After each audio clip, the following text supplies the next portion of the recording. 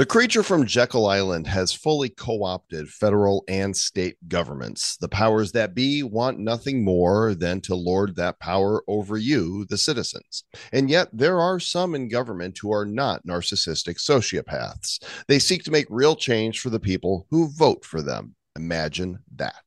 Today, we welcome Maine State Senator Eric Brakey to the show to discuss the war in Ukraine, the current banking crisis, and how he's working to represent the people by keeping up to date with the world of crypto.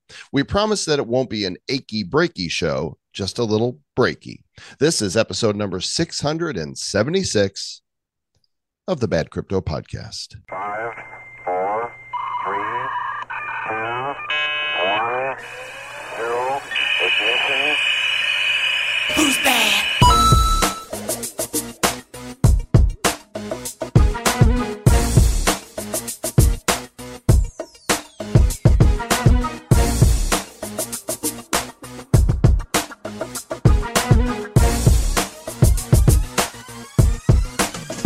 Hey, it's the Bad Crypto Podcast, the show for the crypto curious and the crypto serious. We are the blockchain blockheads, the crypto clowns, the nifty nerds, the DeFi doofy, the metaverse morons, whatever you want to call us. We are completely self-deprecating and we don't mind. We're glad you're here. I'm Joel Comm, and that guy right over there is Travis Wright. Yeah, notice you did not say we are the CBDC dickheads, because we're not. We're not that. We don't like those CBDCs. Well, that's a good one. Yeah, we are not that. That would be the financial institutions and the people in government that we are going to be speaking about this very day. Financial Insta Stooges. That's good too. I like that. You're on a roll. What else you got? I don't know. I'm on something. I'm on cinnamon rolls. What do you got for Z? The zero knowledge proof. Zealots. Zealots. We're the zealots of Z snarks. Thanks for joining us. We think you're going to enjoy this episode. We've got some straight talk from a state senator all the way from Maine. His name's Eric Brakey. I just introduced him to you, and guess what? I'm probably going to introduce him to you again right after this little bumper.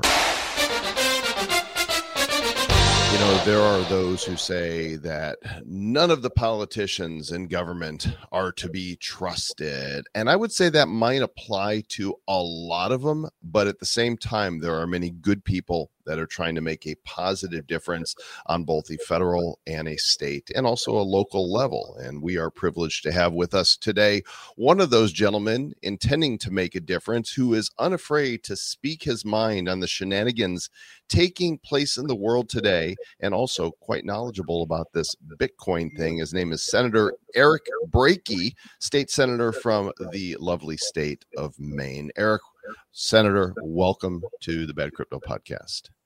Yeah, happy to be here. Thank you for having me. Go ahead and give us just a Reader's Digest version of your bio. Real brief. Tell us what you've done, where you've been. Oh, how to give you the short version. I started as a grassroots Ron Paul guy back in 2011. I joined the Ron Paul campaign. I was a field staffer here in Maine. We took over the state Republican Party.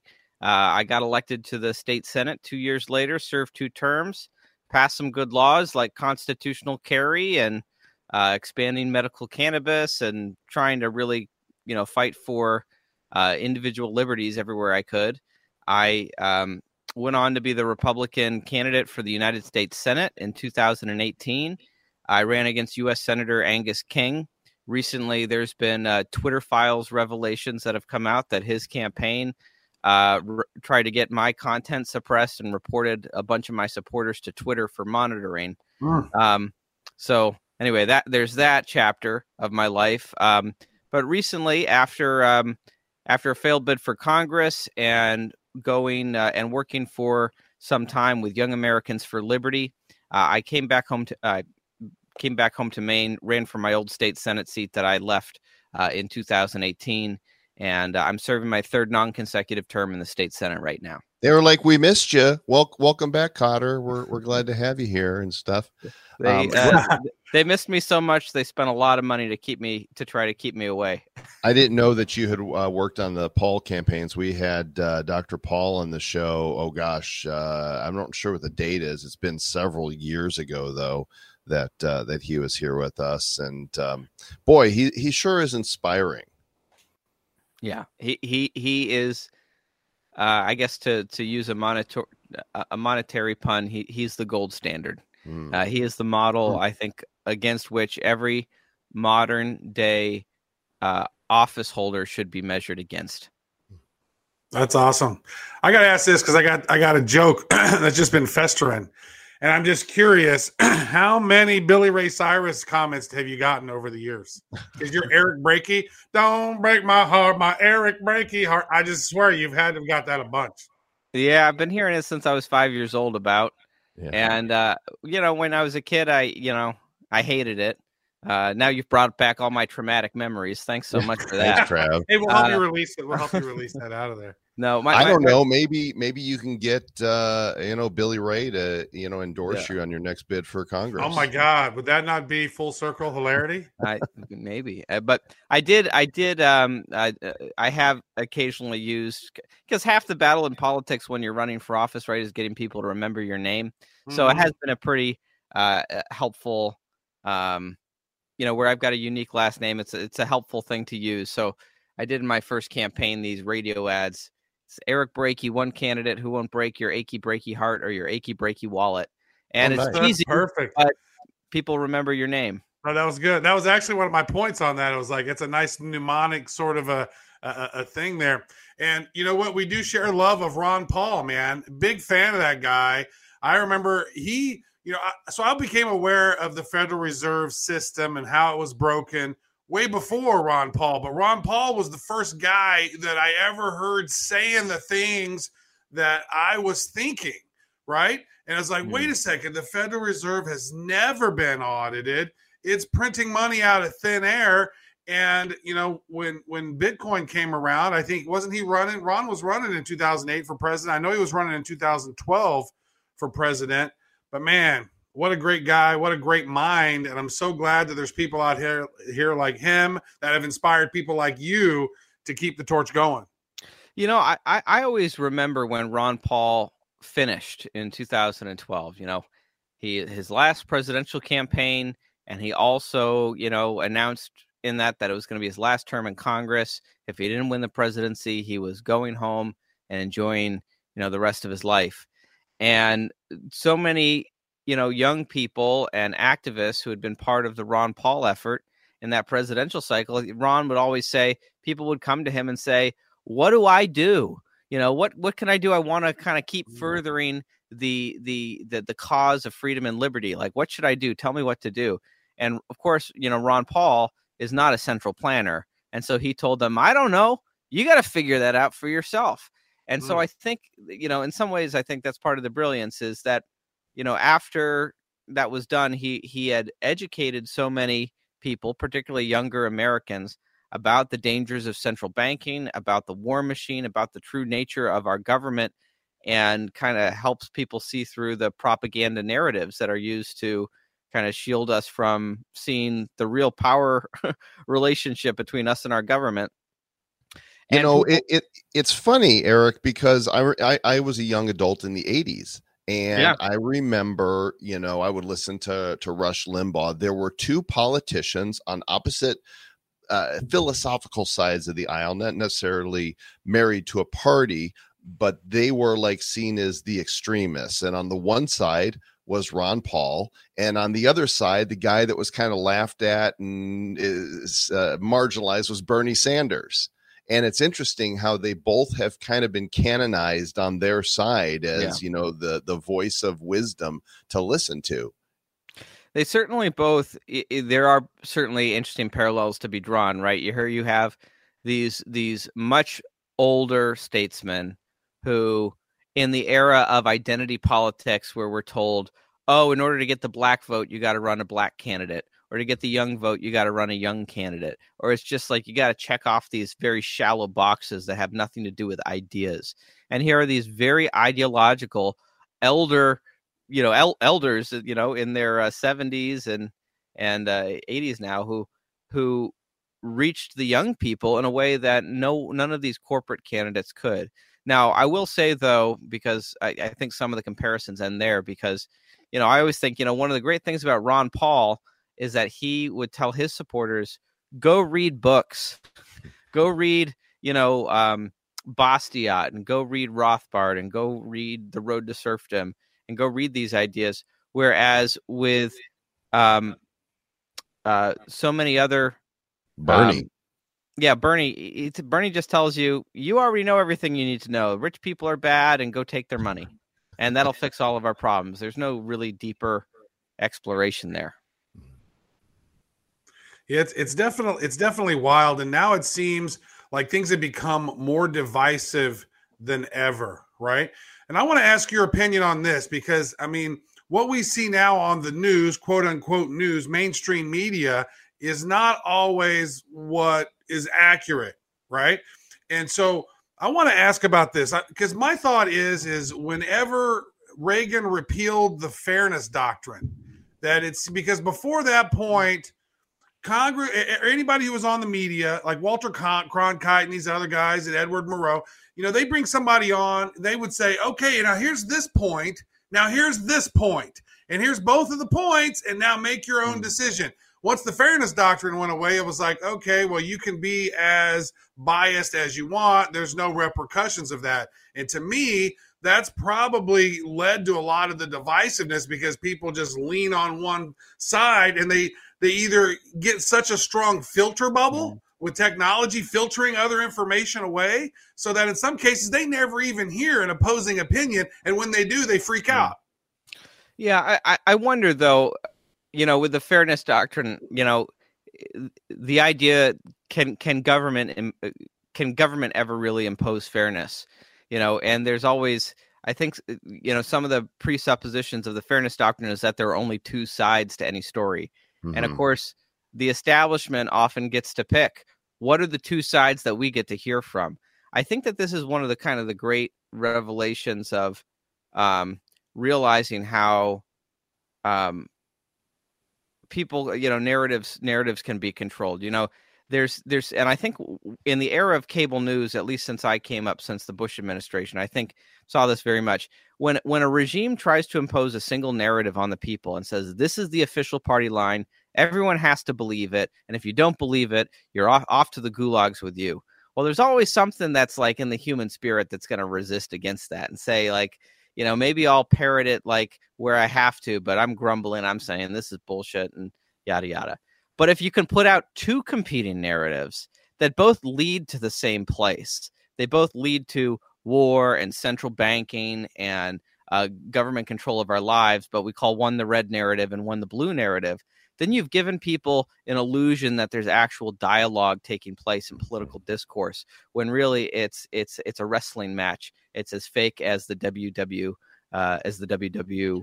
WWE. No, that's real, man. Wrestling is real, dude. Those aren't actors. That's some real stuff. I think it might be back to WWF now. They keep changing it back and forth. The Worldwide Entertainment to the wrestling. I don't even know what it is now.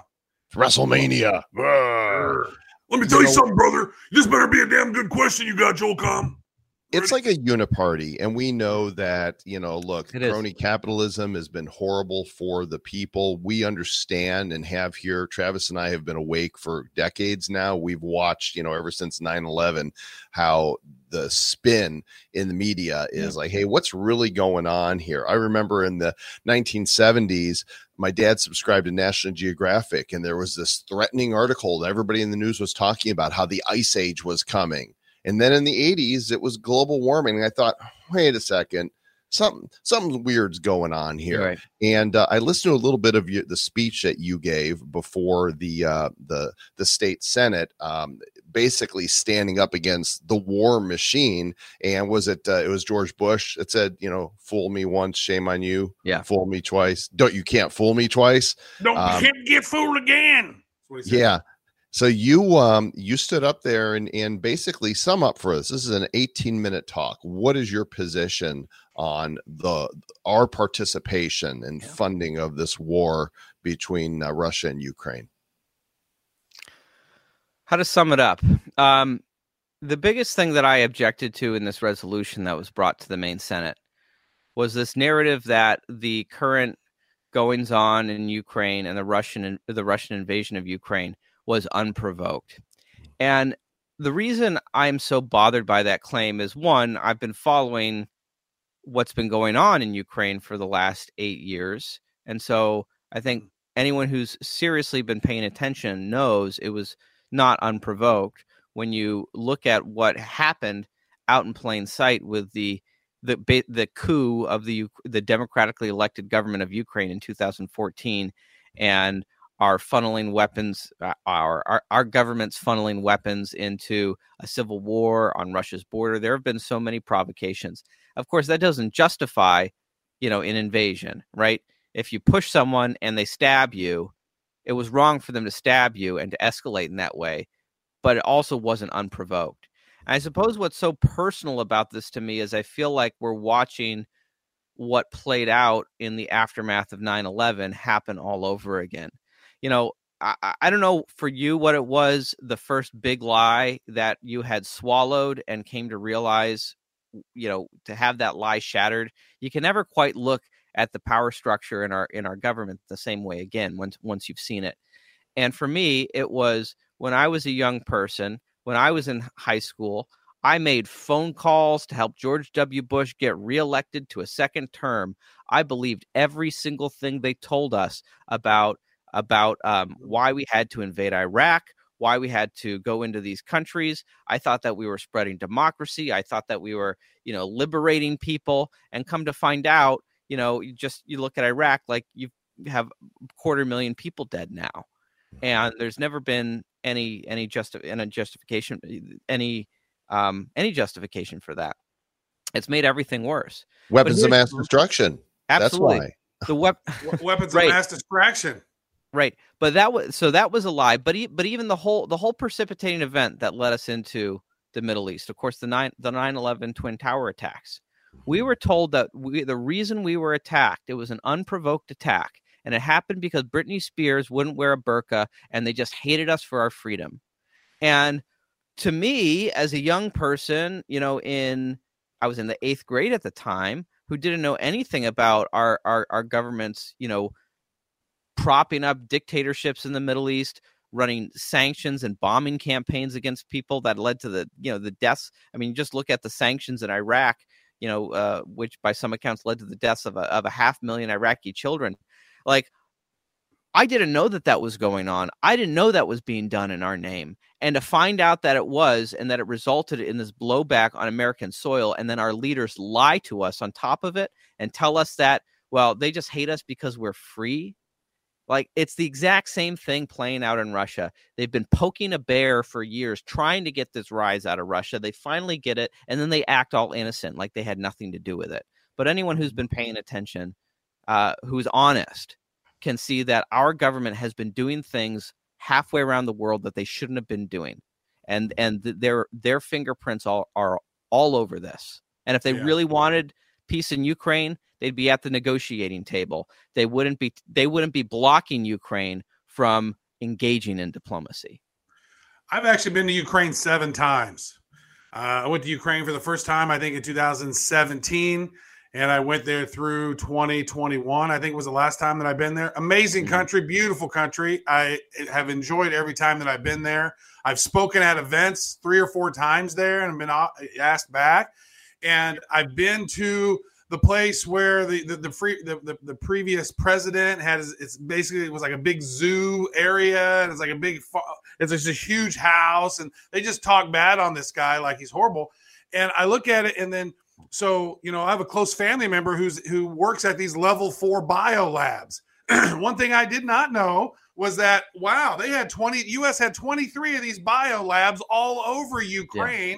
Lined up on the border in all these different places that just happened to be where Moscow used military force and blew up those labs, right? Now, a lot of people didn't know about that until later on. And so that would be the same thing to me as like, hey, Russia's putting all of these nuclear plants right along the border of Mexico. Eventually America's going to come in and go do something, right? So It's the same line of what you're thinking.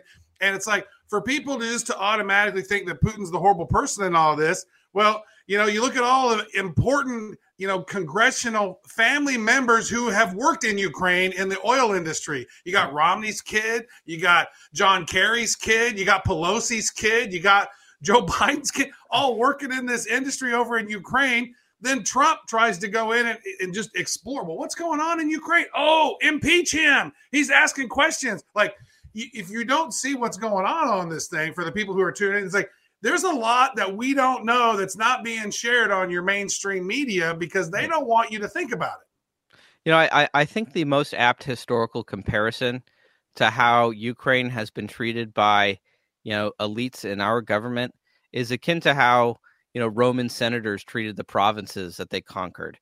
And whereas Vice President Joe Biden was effectively the imperial governor of Ukraine, setting up his family for lucrative deals to basically just squeeze money out of this region and to control the politics of it like his own fiefdom. I mean, you had the Undersecretary of State, Victoria Nuland, basically handpick the new government after they overthrew the democratically elected president.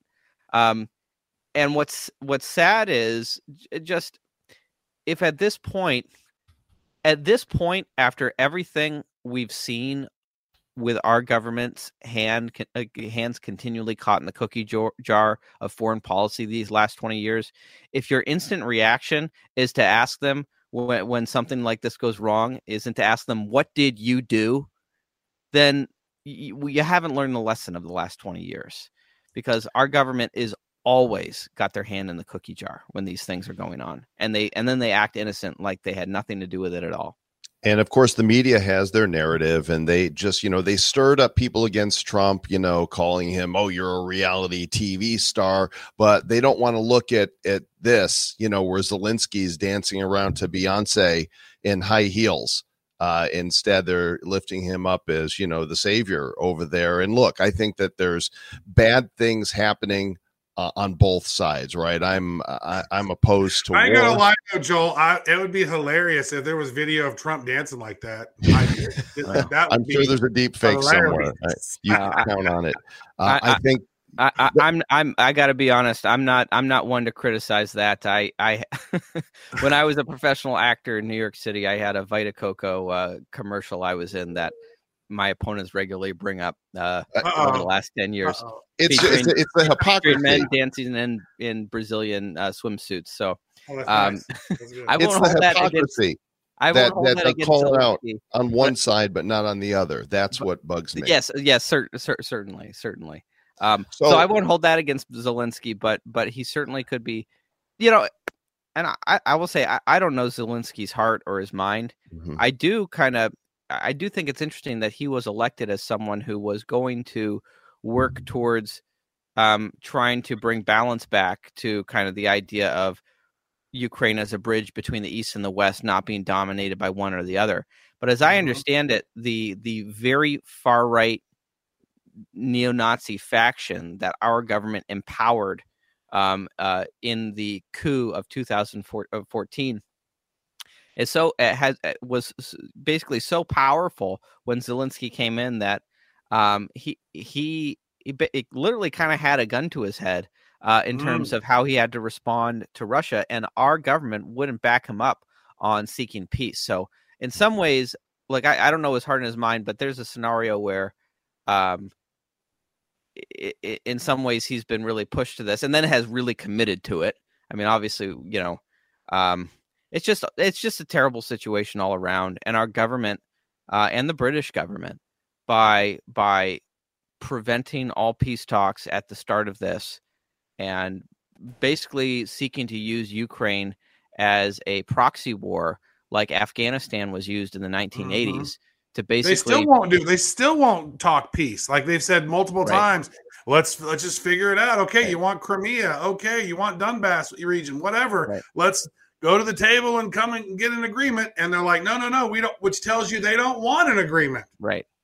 The goal is not freedom and democracy for Ukraine. The goal is to bleed the Russians dry and to use the Ukrainians as cannon fodder for that effort.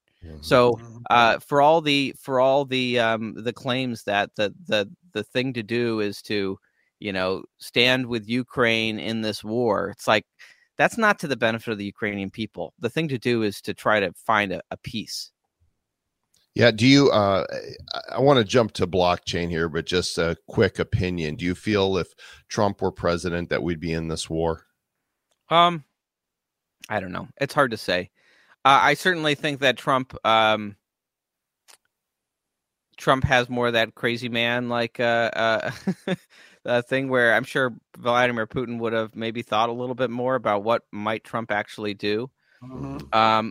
If it didn't happen then, it would probably happen in 2025. Like as soon as the next person's in, like they'll start trucking again. But I will give this to Trump, and I can criticize him on many things, and certainly he funneled weapons into the war in Ukraine, which I think was a total foreign policy blunder that's contributed to this. But at the same time, I will hand it to Trump. Trump had a carrot and a stick approach. Like, he was not afraid to use the stick and to be very loud and whack you, but he was always open to making a deal. And this administration it's mind-boggling that they won't even look to diplomacy. There's no art way out of this. Yeah. There's no art to their deal. Let's bounce. Yeah, I want to talk about that. I got a good tie-in here, Joel, between the two, as a nice merger, because they put the sanctions on Russia, right? And they go, oh, we're going to destroy the ruble. And then what's ended up happening is now China and Russia are working together. The new BRICS seems to be becoming stronger and stronger by the day. As today, it just said that Mexico has agreed to discussions about joining BRICS, right? So Brazil, Russia, India, China, South Africa, Mexico, Iran, so all these countries. And so now, one of the things that Russia was working on and have been doing is maybe creating a gold-backed ruble and then creating maybe even the crypto version of that gold-backed ruble. And so it seems that they're it's like we're in this big geopolitical chess match right now, and we've almost backed ourselves in the corner unwittingly. Yeah, I mean, it was the stupidest thing in the world to push Russia and China into the same corner with each other. This was and so here we are. They've formed an alliance against us, these two major world powers. I guess the realist school of foreign policy had always suggested we should partner with China to oppose Russia or partner with Russia to oppose China. And it seemed like for the longest time we had our two major political factions couldn't agree which one to do, and so we decided to make enemies out of both of them, and now they're allied against us. And we've got the worst of all situations. Right. Here we go. And now you have, India, a rising economic power, is totally ignoring the sanctions the U.S. has put on Russia. They're finding it a great time for economic opportunity to buy their oil and resell it into European markets. You have Saudi Arabia that's turning away from us, that's working with China to negotiate new diplomatic relations with Iran. Things are deteriorating really quick, and it's clear that there's a shift away from this unipolar moment that we've been in since the fall of the Berlin Wall, and we're becoming a multipolar world. And I worry that the leaders of our government, who have squandered the opportunity of this unipolar moment with just rampant militarism and racking up so much debt on the American people and destroying the value of what was the reserve currency of the world and still is for now, but things seem to be shifting away. There's no sense of awareness, and they just keep doubling down, and it seems inevitable that I don't know what's going to happen to the US dollar, but I can't imagine its global reserve currency. The global reserve currency status is going to maintain for very much longer. Well, there's this thing called Bitcoin, apparently. That's revolutionary. And you've been reading about it, this on your Twitter stream, reading the Bitcoin Standard and working on some bills to bring before the Financial Services Committee in the Maine Senate. Tell us about your relationship with Bitcoin. When did you discover this, and where are you now on this journey? Well, I wouldn't claim to be the biggest expert, because I know many people who are real experts on Bitcoin and cryptocurrency and blockchain who could talk circles around me. But I've been exposed to Bitcoin since very early on. I remember I think it was back in like 2013, going to the New Hampshire Liberty Forum, and someone, was like telling us all about this new Bitcoin thing. And I thought, oh, that sounds cool. I guess they gave me like 5 cents worth of Bitcoin. I had it on my phone. Years later, I checked on it. It was worth $10. And I thought, darn, I should have acted sooner. But we've all been there. But, in 2014, I was the first candidate in the state of Maine to take Bitcoin donations. And actually, the Maine Ethics Commission had to write new rules for how political candidates could accept contributions in Bitcoin. More candidates have done that since. And this go around, I'm sponsoring some legislation. Well, one around elections, actually, to use blockchain as a way to store the digital images of paper ballots in our state. So when you go and you vote, and the digital image could just be uploaded to the blockchain so that anyone who wanted to count the votes for themselves can just go and count the votes for themselves. So that's a bill I have, and that's not directly Bitcoin, but that's blockchain. Dude, that's a great use case, man, because it's actually taking the image of the ballot, uploading it, and then letting everybody else do the counting if they want. It would seem to be really hard to cheat if they're doing it that way. There's been other ways where people have talked about blockchain voting, and it's just not viable. That solution sounds pretty good. Yeah, it's radical transparency, and the great thing is it doesn't change anything for the voter. You still fill out a paper ballot. You still turn it in exactly as before. All we're doing is we're adding a step that at a certain point, the digital images are uploaded to the blockchain. They're already creating the digital images. Those Scantron machines create a digital image, and that's what they count. So if you just upload all of them to the blockchain, now you have a situation where any member of the public who wants to count the votes for themselves can. And if you see something fishy, you have better grounds to ask for an official recount. And I think that degree of transparency could help restore some faith in our elections. I love it. But not likely to happen. And there's reasons that's not likely to happen, because there is corruptness at the highest levels in our government. So I wonder from where you sit in Maine politically, are some of your associates on the same page with you? What is the current composition of Maine politically? And are you finding a lot of nodding heads or a lot of opposition? Well, over the last really since the Tea Party, so what would that be? The last 12 years, Maine's been very much a purple state, in that we had 2 terms of Republican governor. Now we're under a Democrat governor. The control of the legislature has swung back and forth, but right now we're under total Democrat control. And so that comes with its own challenges. But to speak to the Republican caucus, I find that in the Senate, I don't know that a lot of my colleagues, they agree with me on some things, but I'm sure on a lot of other things they think I'm pretty crazy. And maybe I am a little crazy. I'm crazy for liberty. But in the House of Representatives, the Republican caucus, and of course the House of Representatives, we have term limits in Maine. And so there's kind of this, can serve 4 terms in the House, and then you can graduate on to the Senate. I skipped the House and went right to the Senate, but a lot of people. So in the Senate, you tend to have people who have been in politics longer, whereas in the House tends to be a lot more rebellious and a lot more kind of fresh blood and new ideas, people coming in. And the House Republicans have been, they were strongly opposed to the Ukraine war resolution. I was incredibly impressed with the boldness of so many there. And I think that there's a really kind of this new wave of Republican legislators coming up who are very much influenced. I'm not going to say they're carbon copies of, but they're influenced by Ron Paul and what he basically tried to teach the Republican Party during his 2 runs for president in 2008 and 2012. And so that gives me encouragement that over the medium to long run, I think we're going to see a lot more people who understand monetary policy, understand the warfare state, and aren't just swallowing the establishment orthodoxies that have been shoved down our throats for so long. It's unbelievable. It's unbelievable. So you're up there, you're doing a lot of great stuff. I think worldwide, or at least in America, cannabis is gaining a lot more traction just on that front as well. And then you also have legalized hedgehog ownership. I don't even know what that means. Like Sonic the Hedgehog? Is that, are we talking about the same kind of hedgehog? Yeah, it used to be you needed the same amount of paperwork to own a hedgehog as you needed to get a tiger. And there was Really?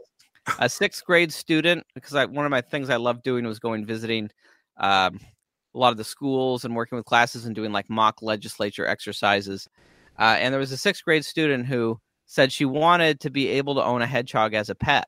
And I looked into the issue a little bit more, and I thought, yeah, it's pretty crazy. Maine was the only state in the region that didn't allow it.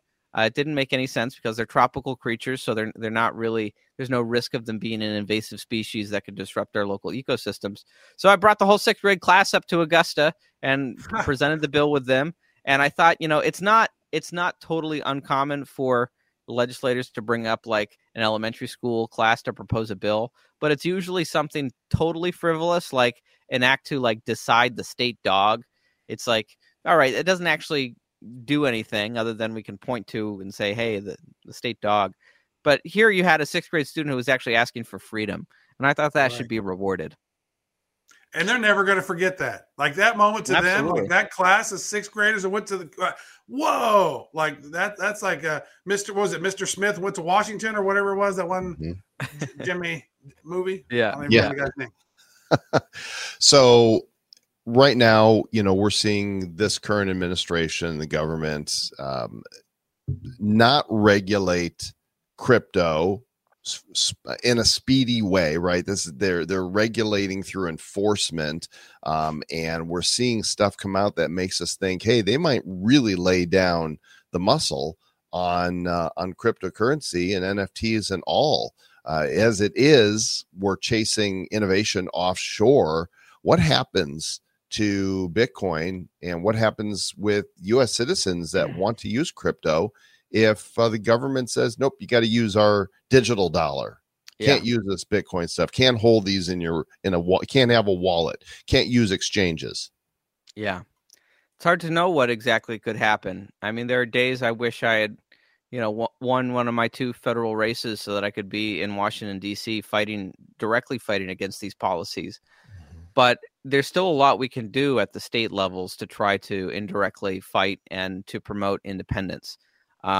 So we can, we can make sure that we are taking proactive steps to try to make it difficult for the federal government to institute a central bank digital currency by throwing every obstacle that we can as far as our state laws across the country are. I know I have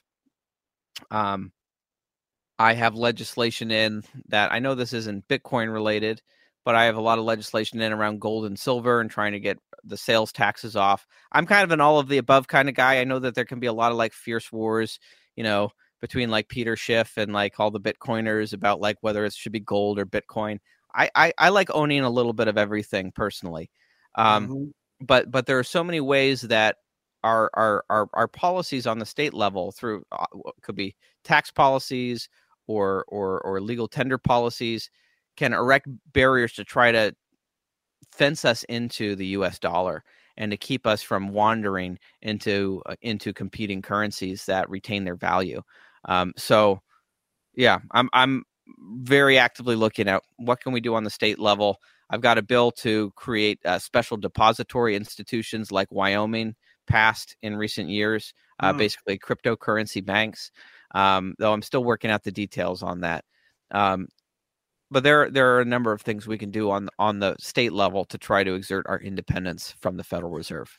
Let me ask this, because back when Andrew Jackson got rid of the central bankers, right, and then there was that period of time of 50 years ish. His proudest accomplishment on his deathbed.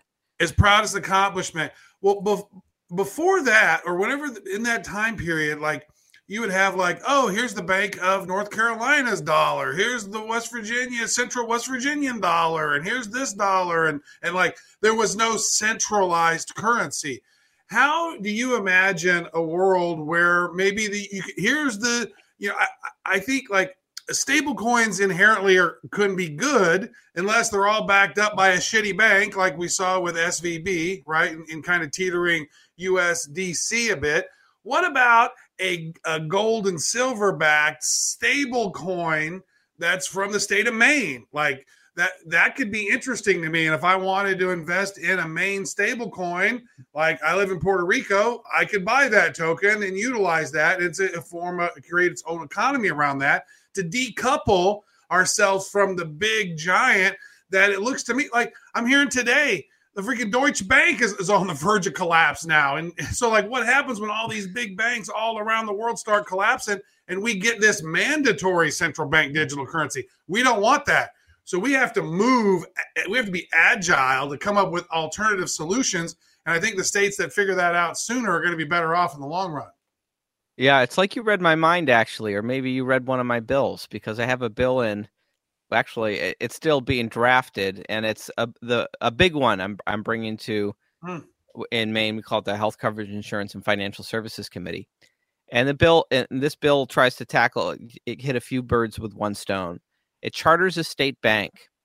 First of all, that state bank would hold gold reserves and issue crypto tokens on the Bitcoin blockchain that are redeemable with a 100% reserve requirement, redeemable for gold at the bank. So you would have a state-backed gold decentralized cryptocurrency that I would imagine could have demand across the entire world. In fact, I think I heard recently that someone in Texas has filed similar legislation. But it also serves a dual purpose for those who are interested.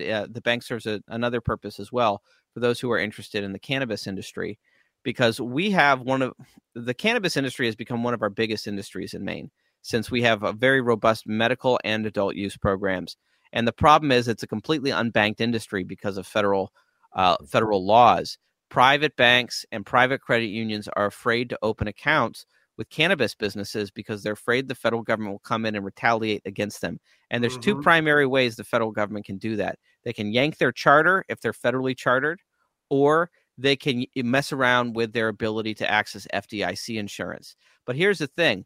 Not only would a state bank have sovereign immunity, which protects us from being bullied to some degree by the federal government in the same degree that a state bank would, a private bank would, but also if you operate on 100% reserves and you're not a fractional reserve bank, so that means, I'm sure you know, but for some of your listeners, that means you put your money in there, it's there, and the bank charges you a fee to warehouse it, but they're not taking your money out and loaning it at interest in order to try to turn a profit and then telling you that your money's there, you can take it out at any time. Of course, that's what's leading to a lot of the bank runs that we have going on right now is fractional reserve banking.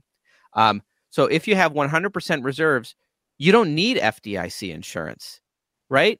Because a run on the bank is impossible if you have 100% reserves. Imagine that, a reserve that's actually a reserve. Right. You can't do that. And so you can have, so this can be an institution that increases people's access to gold, and a cryptocurrency backed in gold allows businesses that are legally operating within our state laws, but the federal government is being obstinate about. It allows them to have access to banking, and that's something I'm bringing forward later this year. For that to work, I applaud that. Just the effort of that right there. That's beautiful. Wouldn't you have to eliminate paper trading then of gold and silver in order for them to have their true value that you're backing? Break that down for me a little bit more. Well, I mean, there's 500 times more gold and silver being traded on paper than is actually in supply, right? Which is like how COMEX is doing something. It's weird. It's like for every 1 ounce of silver, there's like 250 ounces of paper silver. That's complete BS. For every ounce of gold, there's like 525 times as much fake gold than there is actual gold. So really, the price of gold should be $100,000 an ounce or more. Really? Yeah. If there was ever a run on actual physical silver and gold, the price would go boom. Yeah. Sounds like it's a good buying opportunity to get real gold, physical gold and silver. You can buy it at a discount now. Not financial advice, just saying. But I am we're both big fans of the coins.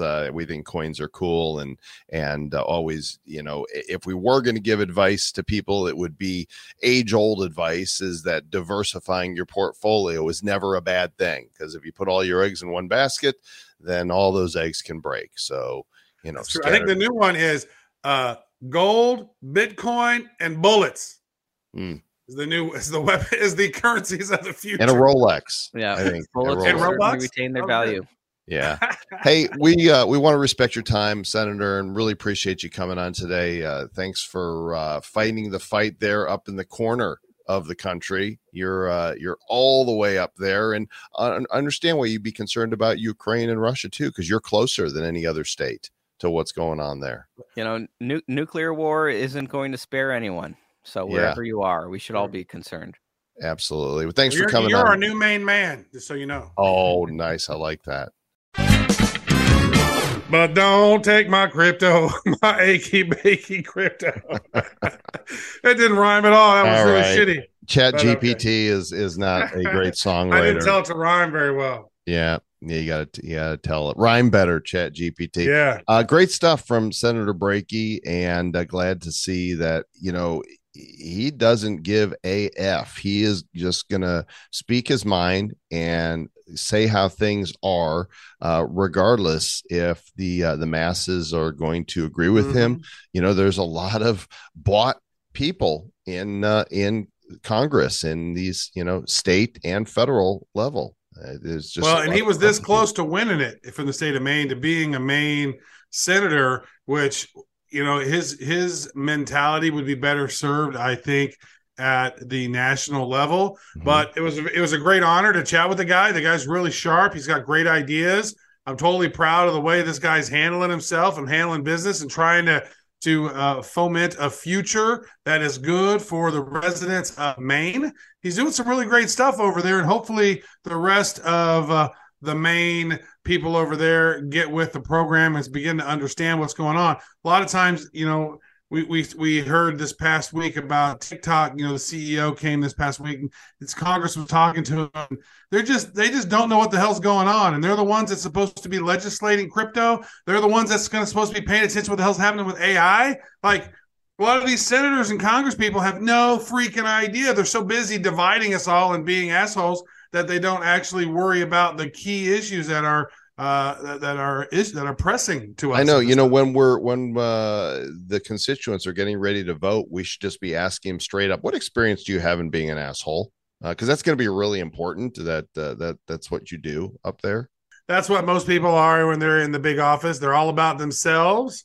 And let's see, how narcissistic, on a scale of 1 to 10, future senator, how narcissistic are you? Yeah. Like, how in the pockets of the lobbyist are you? Because we want to, who I don't remember who said it. Somebody said it years ago, where Congress people should wear their suits like they're NASCAR, so we know who the hell is paying them. So we know who's sponsoring them.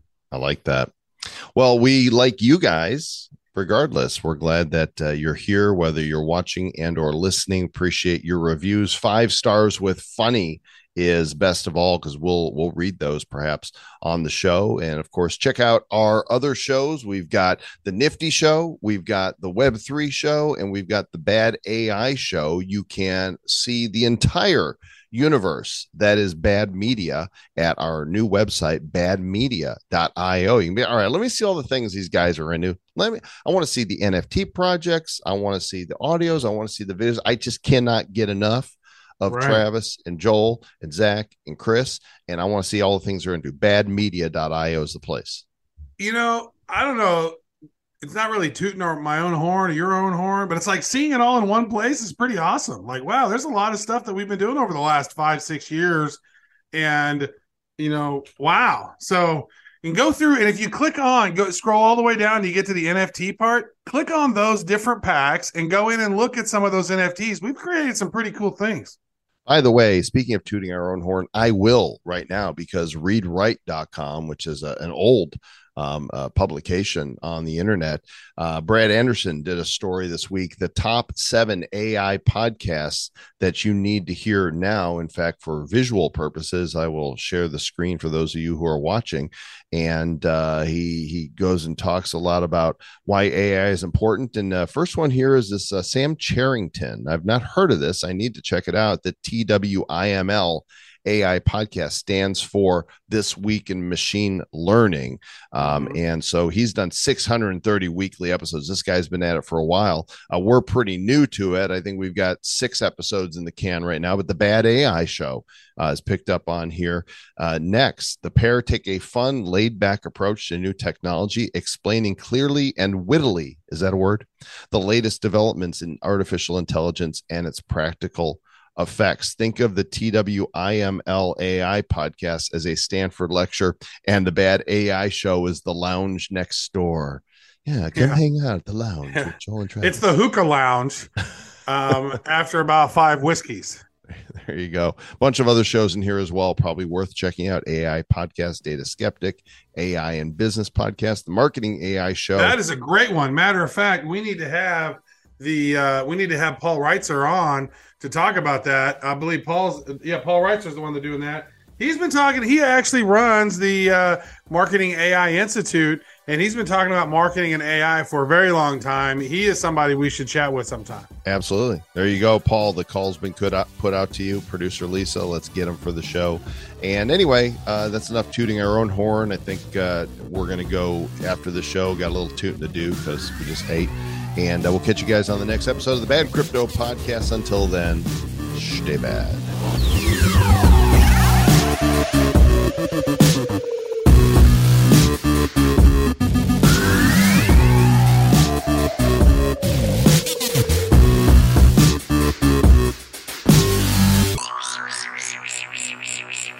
Who's bad?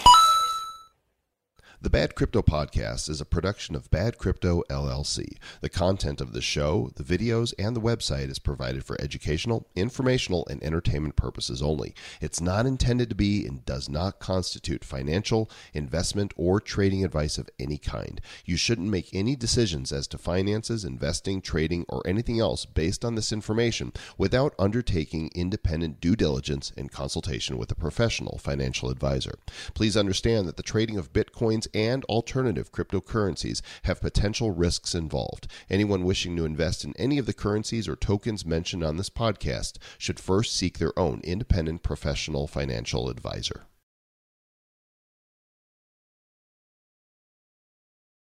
Don't smell my fart, my stinky, smelly fart. I just don't think they'll understand. I saw his Instagram. It's hilarious. There was this big old French bulldog climbs into this. So there's like this. It was like a bed, but it's like a covered bed, and there's like a little hole you can go through. And so there's 2 cats in there. The bulldog goes in, turns around, farts, and then one cat pops its head out. Then the other cat pops their head out. Like, good Lord, I need some air.